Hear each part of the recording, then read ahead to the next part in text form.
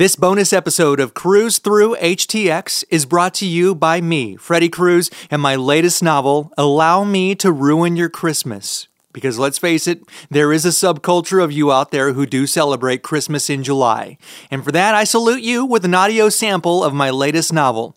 If you enjoy it, you can purchase your hardcover or paperback copy right now on Amazon. Hi, I'm Ed Sheeran. This is Bruno Mars. Hey, it's Katy Perry. This is your man Flo Rida with Freddie Cruz. This is AJ Mitchell with Freddie Cruz. Freddie Cruz. Freddie Cruz. Tell you go pick Mr. 305 and you already know what it is. My name is Freddie, and it's time to cruise through HTX.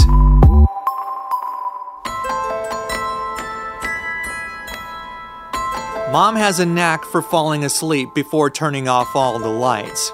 And she almost always crashes on the couch with the TV on full blast with one of two channels, the Hallmark Channel or Game Show Network, Golden Girls or Family Feud. Steve Harvey is the greatest host in the history of the show, don't you think? 10 years ago, she would have chastised me for lighting up the whole damn city. Tonight, not a trace of her. Just Blanche bragging to her posse of retired old bats about her latest conquest. Whereas she would have docked me a nickel per light as a little kid, the house lights beam down on me as I enter. But no sign of her. Just Blanche and her stupid laughing track. I plop myself down on the couch and kick my feet on the coffee table. My heel lands next to a stack of Mom's books. One about moving cheese and the other about some guru I've heard one of Lex's guests talk about. Some guy named Tony Robbins. I revel in the moment because Mom can't say anything about my feet on her overpriced coffee table. That and my feet throb from all the walking across campus and standing at the crowded bar at Nympha's next to Alice and drunk margarita chick. I hoist my ass in the air and shove a couple fingers in my back pocket. They fight with the crinkly piece of stock paper I shoved in there. Pulling it out, I gaze at the piece of creased business card, white with pink curls along the edge and the phrase, "Moms already work hard. Let this mom put in the extra hours for you."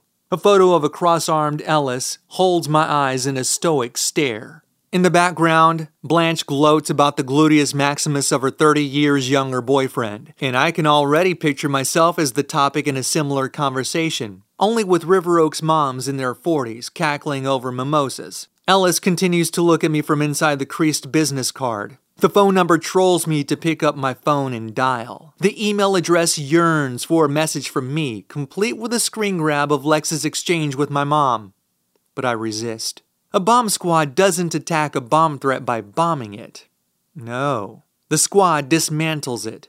I must do the same. With meticulous precision, I will dismantle everything in Lex's life. Only difference between me and a bomb squad is Lex's life will end with a bang. A long, torturous bang. The aftershock will haunt him in such a way, he'll regret that night. The night he ruined my life. Keep your friends close and your enemies closer via their wives. Son? Yeah? Mom sounds half asleep, but she always manages to shout at a listenable volume. Don't you have class tomorrow? You're home kind of late. I refuse to engage in a conversation from opposite ends of the house with a half-asleep parent. "Beckett?" grumbles Mom from her room with the delivery of a drunk about to pass out. I stamp my feet on the floor to let her know of my impending entrance to her room. "Be right there, Mother." The door to Mom's room is half open. It reveals the amber streak of her partially closed bathroom door, and this lady loves to waste electricity. She leans over to flick her lamp on. Investigating me with one eye closed and the other partially open, she asks, "Where have you been?"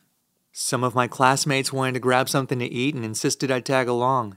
"That's nice," she replies. "Turn off my bathroom light, please."